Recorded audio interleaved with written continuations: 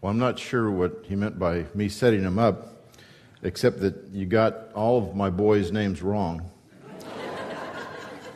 You just didn't write stuff down correctly, I guess. My wife and I are a very godly couple. You see, we did name all of our boys after people in the Bible, but not Andrew, Benjamin, what are the others? What names? Noah, Noah, Benjamin, Andrew, and Zachary, I think is what you said. Something like that. That's not what our boys' names are. We named them after the 4 horsemen of the apocalypse. Death, pestilence, famine, and disease. And sometimes when I speak in churches, death has accompanied me. Pestilence often, famine never. So, but thank you for that introduction, Bob.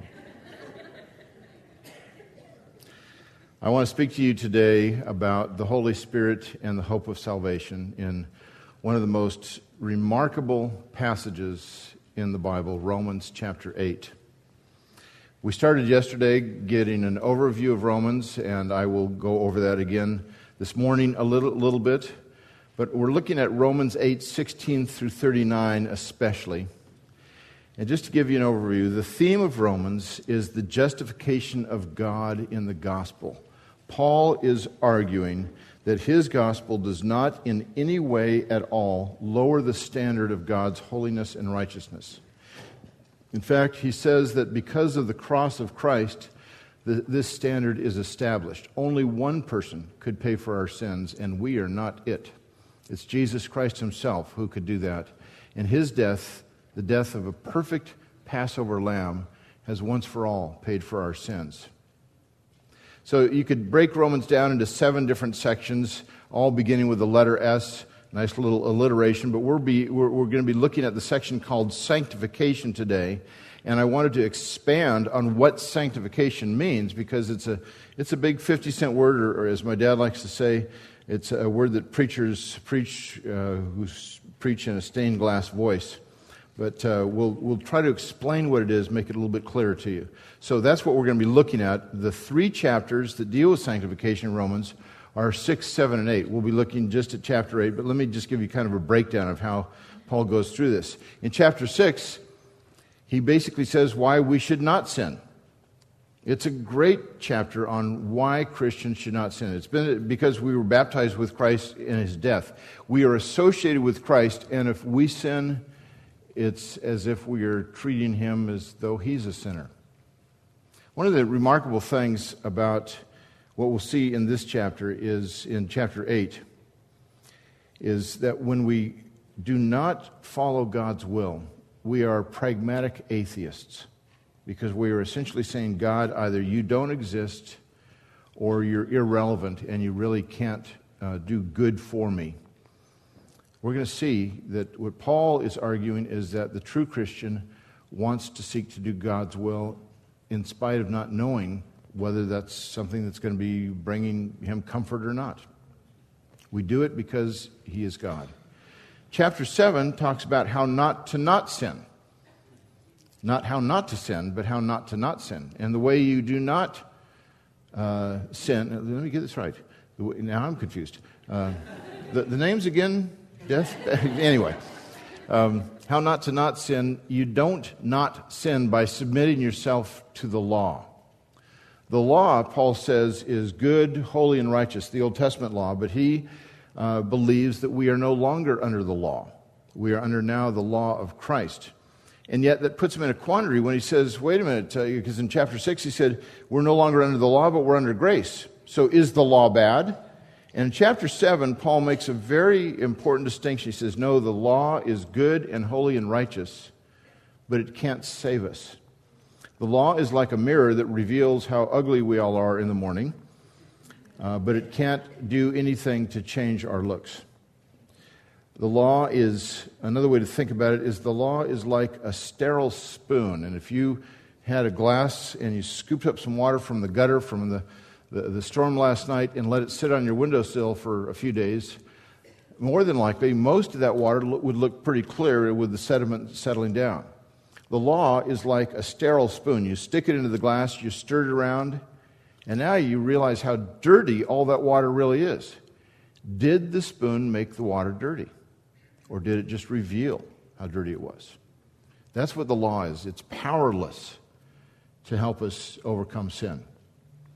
What the law cannot do, the Holy Spirit does do. And Paul addresses the role of the Holy Spirit in chapter 8, talking about the progress of sanctification or of spiritual growth in this life. Now, let me address some of those issues for you. And chapter 8 is about the Spirit of sanctification. And I've done what may be perceived as an unnatural break, starting with verse 16 through 39, because the first 17 verses go together. And that's about the power of the Spirit to sanctify. And then 18 through 39 is the goal of sanctification. And Paul talks about our present sufferings, which we will address, and then our future glory. And then he offers one of the great passages in all of Scripture, this remarkable hymn of assurance. So have your Bibles ready and open, and if you don't have a Bible with you, there should be one in front of you in the pew. And the church uses the ESV, which is what I'm using this morning, except in a couple of places, I think. Well, let me begin by asking, what is sanctification? There's no place in your notes for writing this out, so use the back side of the paper unless there's something on the back side. But anyway, here's the question. What is sanctification? Salvation exists in three tenses. The New Testament speaks of salvation in terms of justification. That is, that God justifies us. He declares us to be innocent of all charges at the bar of God's justice. This is what took place in the past. It's because we have put our faith in Jesus Christ that God now looks on the death of Christ, the blood of Christ, as covering all of our sins. Sanctification is also one of the tenses of justification, and that's the progress of our state toward matching our status. Our status now is that as far as God is concerned, we're innocent of all charges. We are not guilty. We are righteous. That's our status. But our state is that you and I are still sinners. Sanctification is moving from where we are right now towards that status, which doesn't ultimately happen until we get to heaven. So sanctification is salvation in the present tense. And glorification is when the state and the status are identical.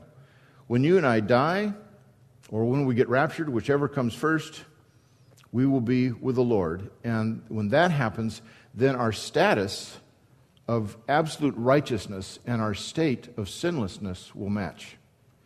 In the meantime, we're stuck on earth as miserable sinners, and our growth in sanctification looks very much like the stock market charts. It's moving, ultimately, in the right direction, but there's lots of dips along the way. Another way to think about this is that justification is the removal of the penalty of sin. That's our status. In the past, God has declared us to be righteous, and He still does. That's the removal of the penalty of sin. But the power of sin is still with us. Sanctification is the removal of the power of sin, but that's our state, and it's not a perfect state. It happens throughout all of our lives as we continue to grow in grace. And Paul, in this chapter, talks about how we grow in grace, which is through the Spirit. And finally, glorification is the removal of the presence of sin. Isn't that going to be wonderful? The penalty's been paid. The power no longer is there. It's completely eradicated, and our state and our status are the same. You're starting to get a good sense of what sanctification is and how to think about salvation. Another way to look at it, I'm a professor. I try to go over things 47 different ways because students are notorious at not getting it, and so you have to do this all the time. But I know you guys will do well on the test tonight. So justification is instantaneous. At the moment that I put my faith in Jesus Christ, God declares me righteous. That happens at conversion. It's a status that is conferred on us. God declares us righteous, but He doesn't make us righteous. It's like when you redeem a slave, and Paul actually uses that very terminology in Romans 3:24. If you purchase a slave from the slave market, you've redeemed him, and you set him free. He's no longer a slave. That's his status. But his state is he's still used to thinking like a slave. It's like Christians who go into the military. If you've ever noticed them, the guys who, when they come out of the military, very, very often when they pray, they say, "Dear sir." They're used to it. Their status has changed, but it takes a while to get used to addressing the Lord a little differently. Sanctification is progressive, not instantaneous, and it's what takes place in our earthly life. Glorification is instantaneous, takes place at our death or the rapture, and then it's an ongoing state without the power and the presence of sin there at all. So we have one that's instantaneous, one that's progressive, one that's instantaneous, and then progressive. Now, if I charted all this out, you could think of it along these ways. Justification happens. This is kind of a chronological chart. And the line below is kind of where we are. We have our spiritual birth at justification. Our spiritual life begins at that point. And then at physical death, that's when we are glorified. And then God's righteousness is conferred on us not just in status, which it is at justification, but also in our state where He eradicates the power of sin. From spiritual birth until physical death, we are in the process of being sanctified, and we are still sinners. And that's the rub. And that's why we need a chapter like Romans chapter 8 today, because we are not perfect human beings, and we want to know, can we have the assurance of salvation? The problem comes precisely because we're sinners. Because even though we're growing in grace, it looks like the stock market. And we just take a 300-point dip, and we're saying, "Lord, am I really saved? Do I really know you?" And a lot of you have questioned that for a long part of your lives. Many of you are questioning it now. This is a chapter you need to hear to help you to grow in grace. If I know that I have the assurance of salvation, then my spiritual life progresses on full speed ahead, really. It doesn't mean I won't sin, but knowing that I have that assurance of salvation, it strips away the fear, and perfect love, as John says, casts out all fear. The problem with sanctification is that it's mixed with sin, and we're always falling short. That's what Paul says in Romans 3:23 that we looked at last night, "For all have sinned and still fall short of the glory of God." The all he's talking about in 3:23, as we saw last night, is not all people, but all believers. All Christians still fall short of God's glory. It's not static. It's not our status. It's an ongoing state. And the assurance of salvation often is mistakenly seen as dependent on it. That is, if I'm growing X amount, then I can be assured of my salvation. Is that really what Scripture teaches? That I have to be living a holy life in order to have assurance of salvation? Well, the issue is not real simple, but we'll explain how it works out as we go through this. Another way to think about sanctification is what C.E.B. Cranfield wrote in his magnificent 2-volume commentary on Romans. Cranfield may well have written the very finest commentary on any book of the Bible. This was the opinion of Harold Hoehner, who was the New Testament Department Chairman at Dallas Seminary for years, where he said, Cranfield's commentary on Romans, I think, is the best commentary ever written on any book of the Bible. I think maybe Harold Hoehner's commentary on Ephesians, that came out shortly before he died, might rival it. Cranfield said that justification and sanctification are distinct, but they're inseparable. That is a really excellent statement. We can distinguish them and talk about them, but they're inseparable. As soon as justification takes place, sanctification begins. They both start at the same time, and sanctification reinforces in our own hearts that we have been justified. All true Christians grow in grace, but this growth, sanctification, is not what actually saves us. It's the evidence that we are saved. So Romans 8, it deals with these issues. Romans 8 is the Holy Spirit chapter in the New Testament. 19 times the Holy Spirit is mentioned. Spirit is mentioned 21 times. Twice it's not the Holy Spirit. But this is more than the rest of Romans combined. You take all the rest of the chapters of Romans, and the Holy Spirit is mentioned 13 times. It's more than any chapter in the Gospels. And yet the Gospels, especially John, speak a lot about the Holy Spirit. It's also more than any chapter in the book of Acts, where we see the acts of these great apostles who are doing wonders and signs through the Spirit. Romans chapter 8 mentions the Holy Spirit more than any chapter in the entire New Testament. This is the Holy Spirit chapter. It's not about spiritual gifts, though, and that's the remarkable thing. When we think about the Holy Spirit, so many people think, Holy Spirit, that's spiritual gifts. I know the Spirit, I have the Spirit, I speak in tongues, and yet chapter 8 of Romans is the number one chapter on the Holy Spirit. It doesn't mention spiritual gifts in here at all. Chapter 8 is about the Spirit sanctifying us while assuring us of our salvation. And that's the key here to understanding what chapter 8 is doing. It's talking about how we grow in grace by the power of the Spirit, but how Paul can tell us that we can have assurance of salvation even though we are sinners. He begins in verse 1 with one of these most remarkable statements again. There is therefore now no condemnation for those who are in Christ Jesus. The Greek really is a little bit stronger than this. There is therefore not even any condemnation, not even a smidgen of condemnation. The IRS, not so, but when it comes to salvation, yes, there is not a smidgen of condemnation coming from God about our salvation. That's the remarkable thing. Now, you may notice in your Bible, it probably lists a marginal note that says some ancient authorities add some words. And there are two different groups of manuscripts that add these words. We have a group that begins in the 5th century where they say this: there's therefore now no condemnation for those who are in Christ Jesus, who do not walk according to the flesh. And then in the 8th century and later, we have other manuscripts who add, but do walk according to the Spirit. And so you have that fullest statement, which we find in the King James Bible: there's therefore now no condemnation for those who are in Christ Jesus, who do not walk according to the flesh, but do walk according to the Spirit. The problem is that these ancient scribes, although they were trying to be faithful to the text, at times they sometimes muddled with grace. And they thought maybe this absolute statement is a little bit too much. Our best manuscripts ended period after Christ Jesus. But other later manuscripts add these qualifications.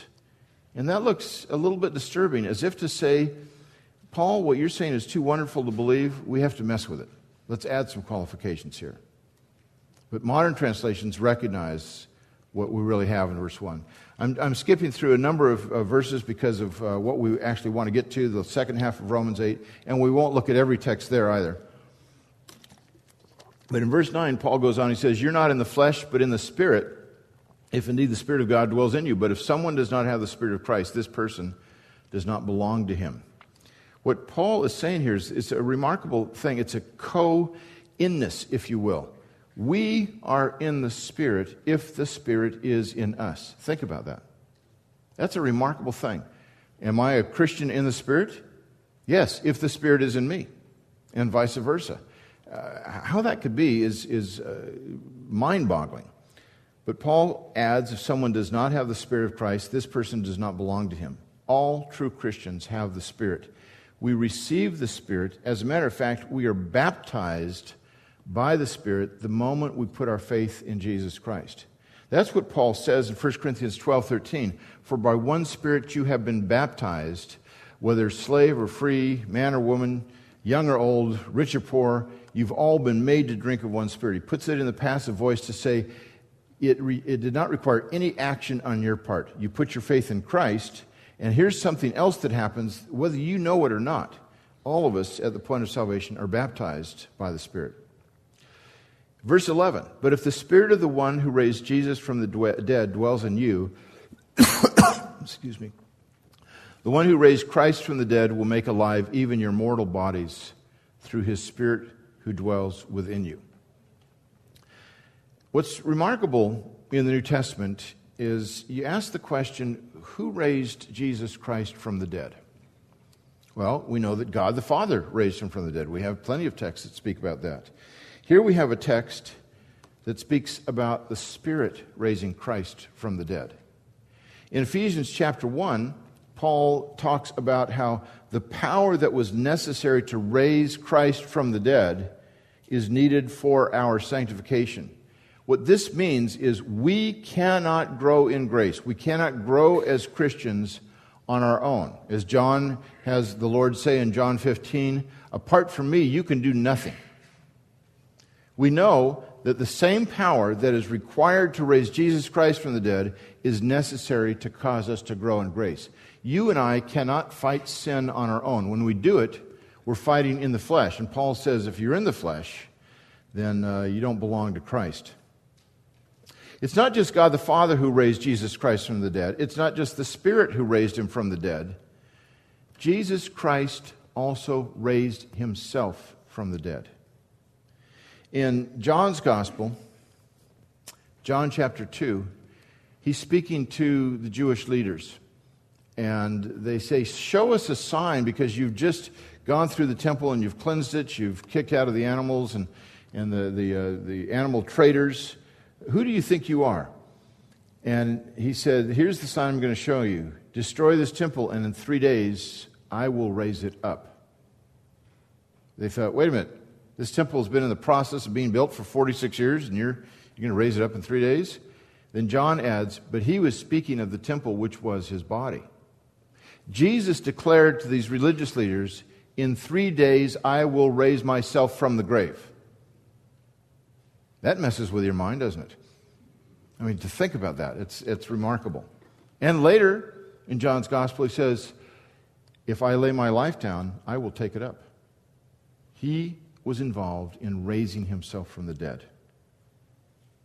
So we have the Father, the Spirit, and the Son, and we also know that resurrection power is what is necessary for us to grow in grace. Then verse 15, you have not received a spirit of slavery. Here's one of the two places where spirit is used other than of the Holy Spirit in this chapter. Leading again to fear, but you have received the spirit of adoption by whom we cry out, Abba, Father. The spirit of adoption is actually literally the spirit of adoption of sons. In the Roman world, it was only sons who could be adopted. And here's how it worked. A wealthy landowner would have a wife and several concubines. He would have several children. Now, he's got so much wealth, but it's not an infinite amount of wealth. And let's say he's worth about $10 million in today's terminology. So, he's got 30 kids. Does he want to give them all 1/30 of that $10 million? Or would we rather pick just a handful of them so that his wealth doesn't get diluted for the next generation so much? His name goes on in prosperity, posterity, not prosperity.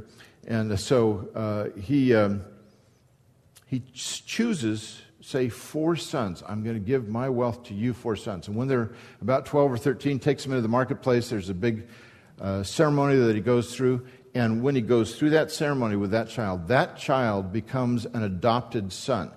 Up until that time, he was a child, but he was not adopted as son. That means he is an heir, because not all of this wealthy landowner's children would become heirs. He chooses 4 of them. Each of them gets $2.5 million. That's a pretty nice inheritance. We cry out to God, by whom we have received the spirit of adoption, and we call God Father. Every one of us, this is the one place that I can say with a great deal of confidence, even you women are called sons in the Bible, because only sons would be adopted, and yet all of us are called sons because in that sense we are adopted by God. Let me show you about what Paul says about that when we get into verses 16 and 17. Now we get into the text. Suffering sons as evidence of God's paternity. In verse 16, this is where I'm going to have a difference with the ESV. The Spirit himself bears witness to our spirit that we are God's children. This is the other place where the word Spirit one time does not refer to the Holy Spirit. Is the text saying the Spirit himself bears witness with our spirit or to our spirit? I think the ESV has with our spirit, does it not?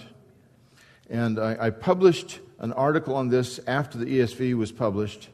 One of the translators, one of the chief translators for the ESV said, okay, I completely agree with you. You proved your point, but it was too late for the ESV.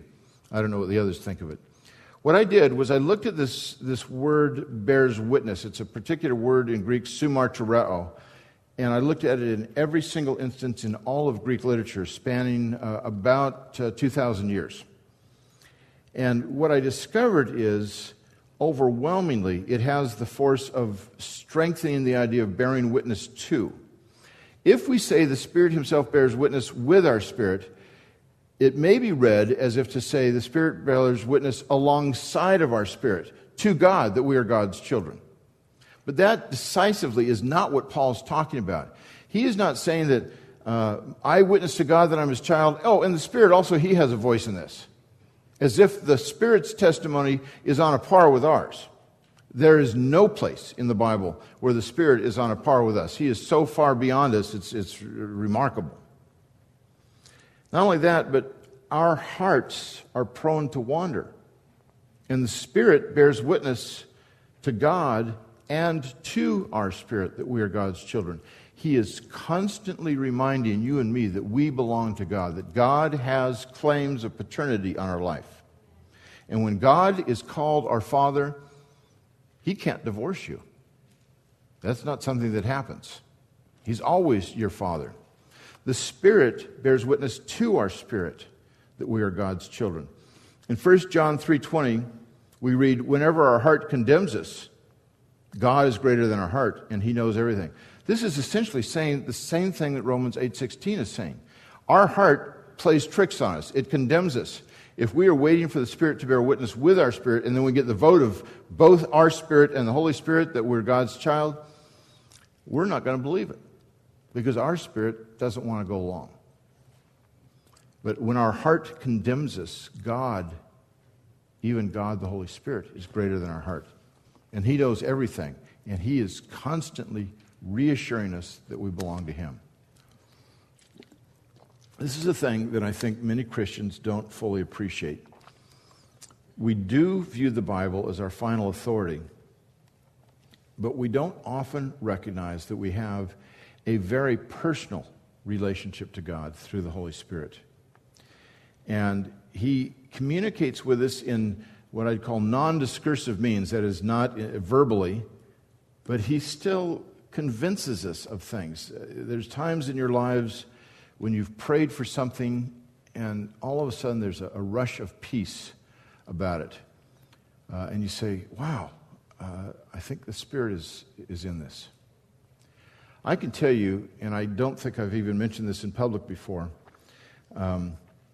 but in the 3 debates that I've had with Bart Ehrman over the text of the New Testament, he was on a national championship debate team in high school. So you knew he was primed for these debates. Let me see, I've still got 15, 20 minutes, Bob, is that right? Okay, we're in good shape then. And I've been involved in 6 debates in my life, half of them with Bart Ehrman. I would rather chew glass than debate.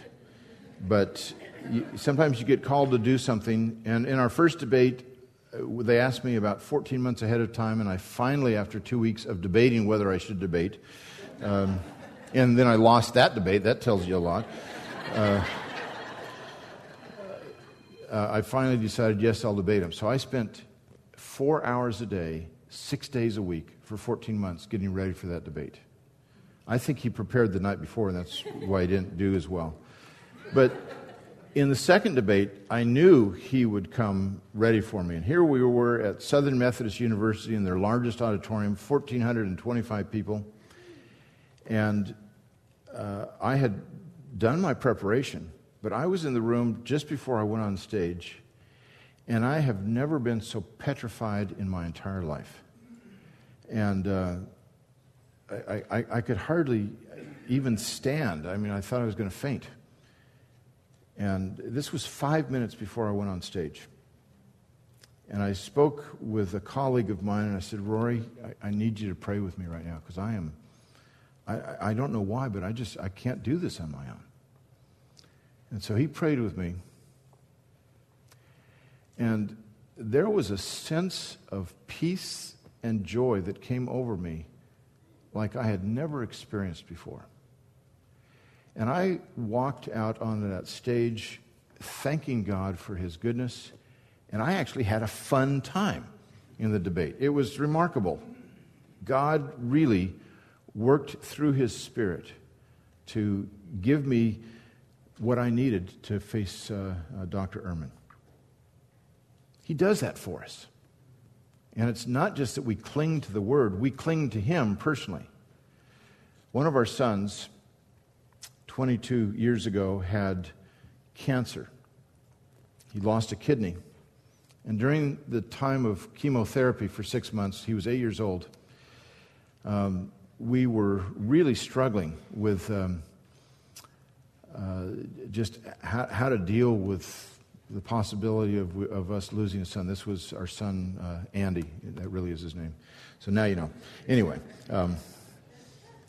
and I struggled with my relationship to God to the point where I got so angry at God one day, I just pounded my fist on my desk. I said, God, where are you?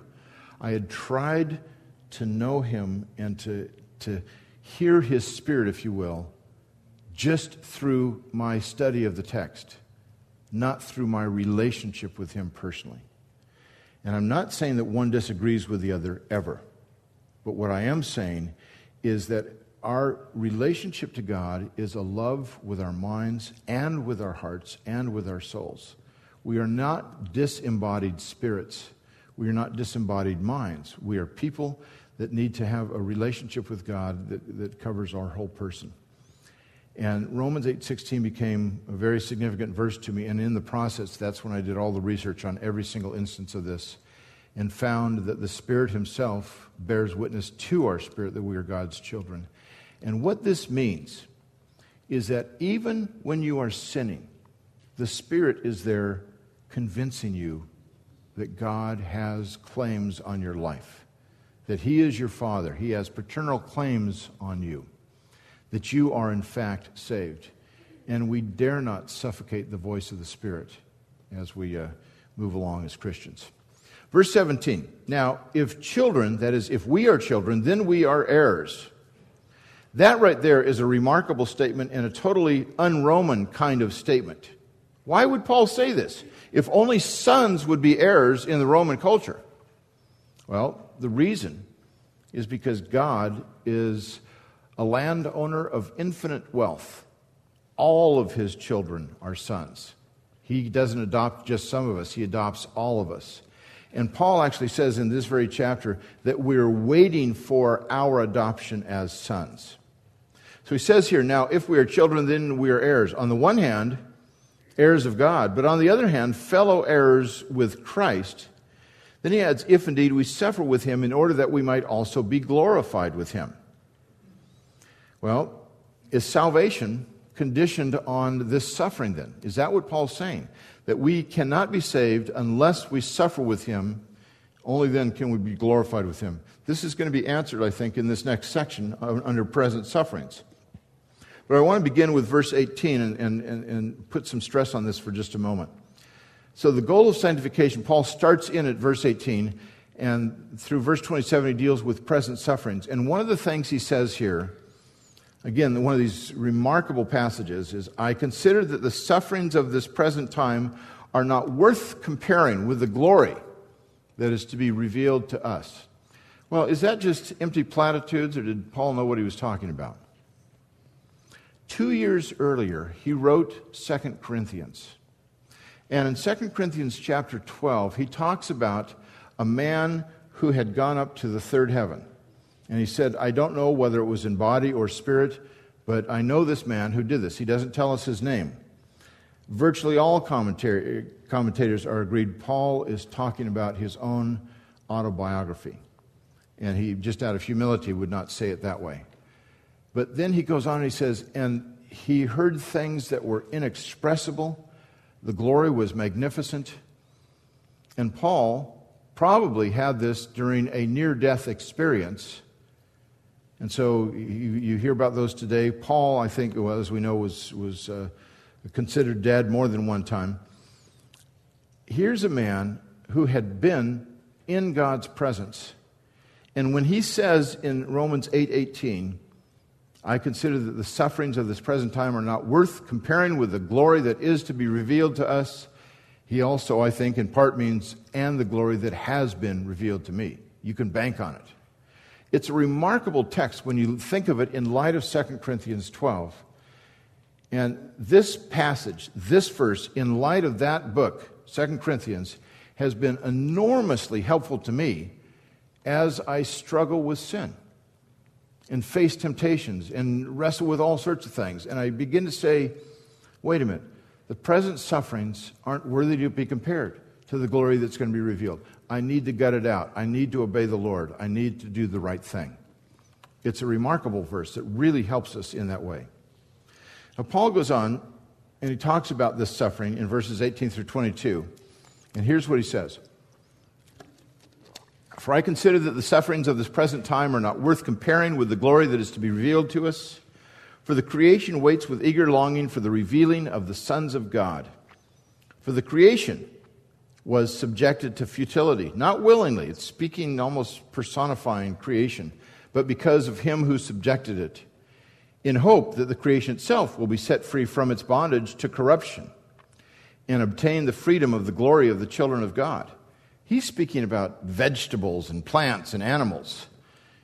And he says, for we know that the whole creation has been groaning together in the pains of childbirth until now. So, somebody has been persecuting an eggplant? Is that what you're saying, Paul?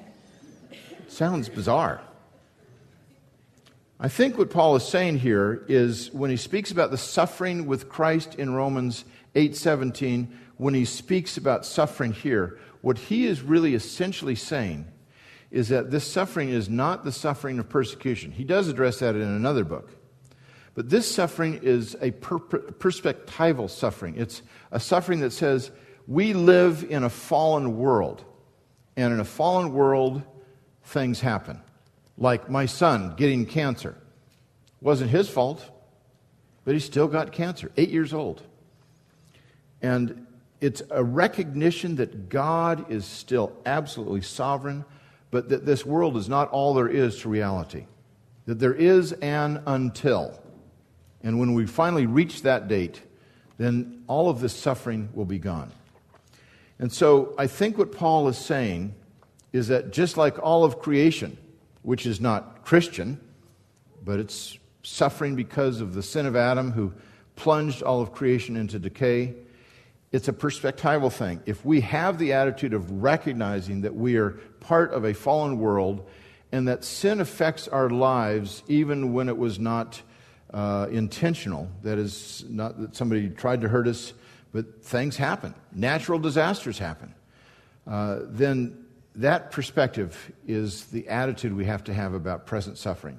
That's what Paul is saying in Romans 8:17.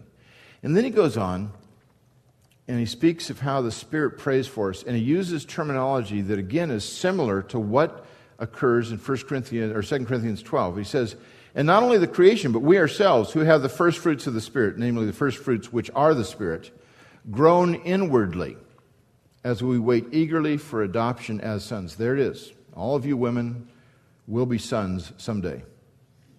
Not in the sense, anyway. The redemption of our bodies. For in this hope we are saved. Now hope that is seen is not hope. For who hopes for what he sees? But if we hope for what we do not see, we wait for it with patience. Likewise, the Spirit helps us in our weakness. For we do not know what to pray for as we ought. But the Spirit, this is a remarkable text, again, that needs some comment, verse 26. The Spirit himself intercedes for us with groanings too deep for words.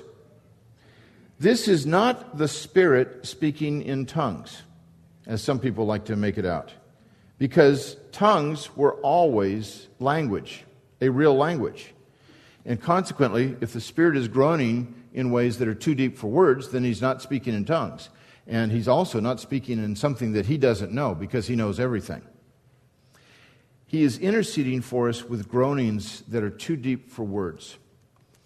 Now, that's a little difficult to comprehend, but not fully impossible to comprehend.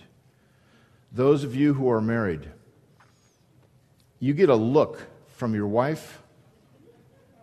It's a look that is too deep for words. but you know exactly what it means. I get those looks even over the phone with my wife.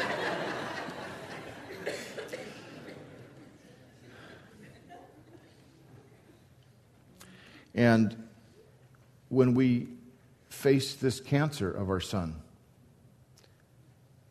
there were times where we just held each other and didn't have any words to say. But we groaned together in ways that were too deep for words. What's remarkable is what Romans 8:26 is saying, is that God prays to God on our behalf. I think that the Spirit intercedes with groanings that are too deep for words for little Agatha. Bob has told me about her, and it's just broken my heart to hear about getting hit by this drunk driver and being in the hospital so long, and then this swelling. But the Spirit intercedes for that family, for Vitaly and Anna and Agatha. And we can intercede as well. But we should take a great deal of comfort that that's what the Holy Spirit does. If God is for you, who can be against you? And he who searches hearts knows what is the mind of the Spirit, because the Spirit intercedes for the saints according to the will of God. Now we get to future glory. And Paul says this, and we know that for those who love God, all things work together for good, for those who are called according to his purpose. One of the great known verses of the New Testament, followed by one of the great unknown verses of the New Testament. For those whom he foreknew, he also predestined to become conformed to the image of his Son, in order that he might be the firstborn among many brothers. And those whom he predestined, he also called. And those whom he called, he also justified. And those whom he justified, he also glorified. Now, verse 28, we all know that all things work together for good for those who are called according to God's purpose, for those who love God. But what does that really mean? This is not a Pollyanna verse that everything is going to be okay. You get everybody who says that. Oh, don't worry about it. It's all going to work out fine at the end. That is not at all what Paul is saying. There are two conditions: that we love God and that we are called according to his purpose. To be called according to his purpose means that we are believers. The Holy Spirit is the one who calls us according to God's purpose at the very moment in which he saves us. And the good that he works out is not our comfort, it's not our wealth, it's not our convenience, it's not our lack of embarrassment. Our good is what he describes in verse 29. For those whom he foreknew, he also predestined to be conformed to the image of his Son. The good that God works out in your life, in my life, is that he is forming in us Jesus Christ himself. We are becoming Christ-like. And that may mean at times, and it does mean at times, it is against your comfort. It's against your wealth. It's against your health. But Christ is being formed in us. That is the good that God is ultimately doing in us. It's conditioned on those who love God. But what this does not mean is if you're loving God right now, he works this thing out according to his purpose. No. If we've been called by the Spirit, if we've been chosen by the Father, if we've been redeemed by the Son, at the moment that we put our faith in Christ, we have the Holy Spirit. And the Holy Spirit works in us actually to love God himself. And consequently, we do love God if we are believers. Do we love him all the time? Of course not. There's times where we backslide, where our chart of spiritual growth looks like Wall Street. And yet at the same time, this is a permanent statement. We love God because we have been chosen by him. And consequently, he is causing in us this growth towards Christ-likeness. Then he says in verse 30, another remarkable yet forgotten verse. And those whom he predestined, he also called. Predestination has to do with choosing to save us before time itself. He also called. That has to do with the Holy Spirit inviting us to be saved at a point in time, and it's an invitation that is irresistible. It's kind of like the Johnny Cochran of heaven if you go back to O.J. Simpson's trial. Anyway, I don't want to go there. So, and those whom he predestined, he also called. And those whom he called, he also justified. The moment that he called us, the moment he invited us, is the moment we were justified. So all those whom he called are justified. And those whom he justified, he also glorified. Now, we haven't been glorified yet. Paul puts this in the past tense because it's just as sure as our predestination, as our calling, and our justification. It's every bit as sure as what God has done for us in the past, he will do for us in the future. And so if he has called you, if you've put your faith in Jesus Christ, you will be glorified. Paul is so certain of it, he says you have been glorified. It's a very rare, it's called a futuristic aorist. Very rare that that's used, that you have a particular past tense verb used to describe a future event. And Paul does it here in a way that shows that there's nobody lost from predestination to glorification. In fact, the Greek that he uses is really awkward Greek. He uses doubly redundant pronouns all the way through. There is no reason for him to say, and those whom he predestined, he also called, and those whom he called, he also justified. In fact, the ESV doesn't even have it as strongly as Paul words it because it's too awkward.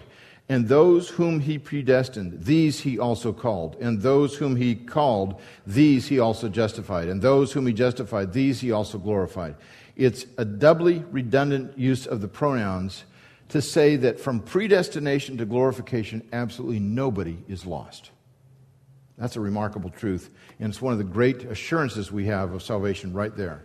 Then finally, Paul gets into his hymn of assurance, verses 31 through 39, and he says, "What then shall we say to these things? If God is for us, who can be against us?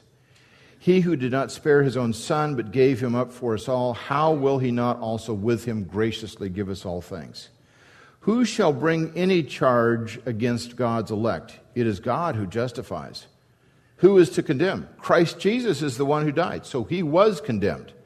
More than that, he was raised, who is at the right hand of God, who indeed is interceding for us." So both the Spirit and the Son intercede for us. "Who shall separate us from the love of Christ?"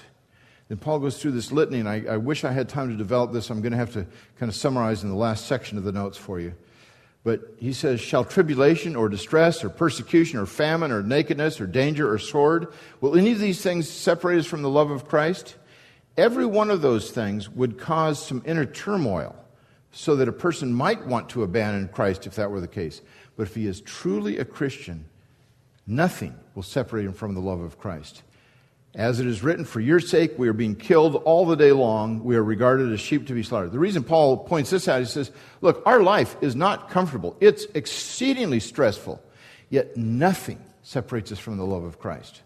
Well, Paul, if by the love of Christ you mean comfort and wealth and prosperity, man, you got your theology all wrong. And Paul says, I don't mean any of that.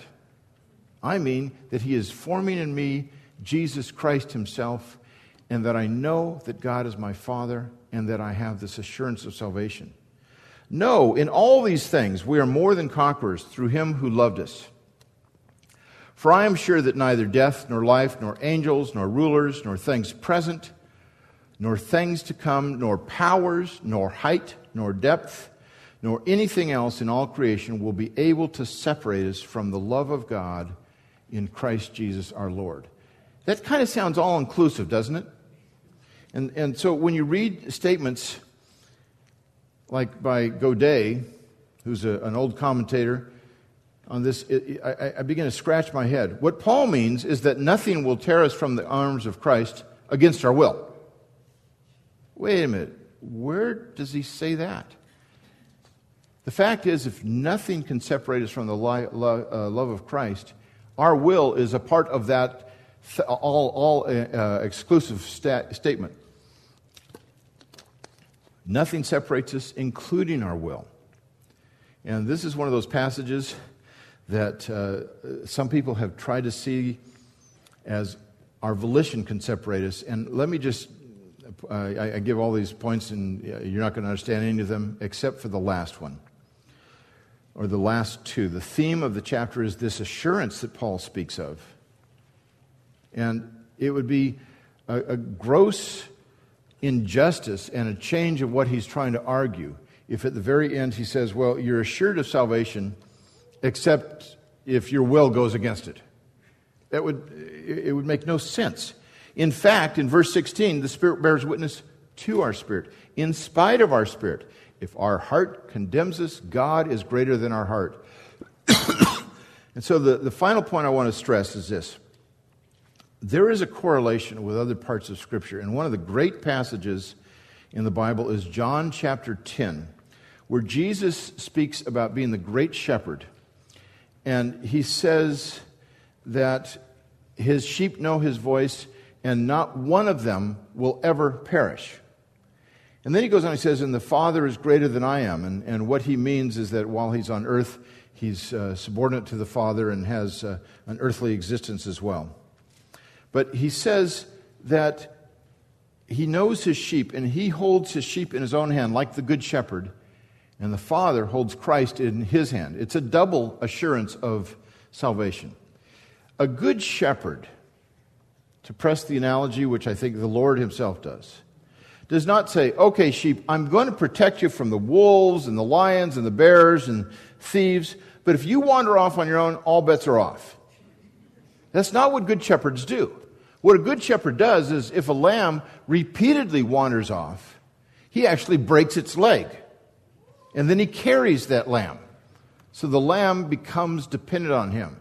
For the rest of its life, it walks with a limp, but it also walks in a total dependence in relationship to that shepherd. God sometimes brings bad things in our lives to bring about these dependent relationships for us to recognize that.